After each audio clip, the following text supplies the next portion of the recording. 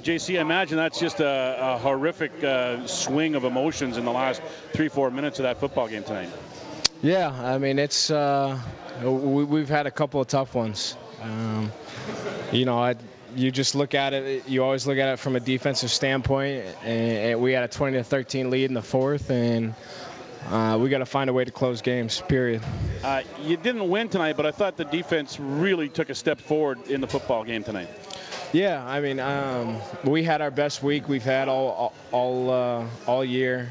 Our confidence is really starting to grow. We're starting to grow and enjoy playing with each other.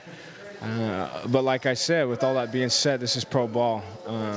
You don't rest on. We took improvements because we got to find ways to win, and we had a lead and we lost it. I guess when and you're going to get more, when you more revealing when you watch the film. But I mean, it just seems like every phase is kind of not in sync or not helping the other phase. It just, it's tough to put it's been tough for you guys to put a 60-minute effort this year. Yeah, I mean, I don't really know what to say. We just got to find ways to win. We're getting better, but better's not good enough right now, and we got a quick turnaround, so we're going to have to correct it, wash it, and get ready to go get this win. What's the key in the quick turnaround to try and get the body ready for Thursday?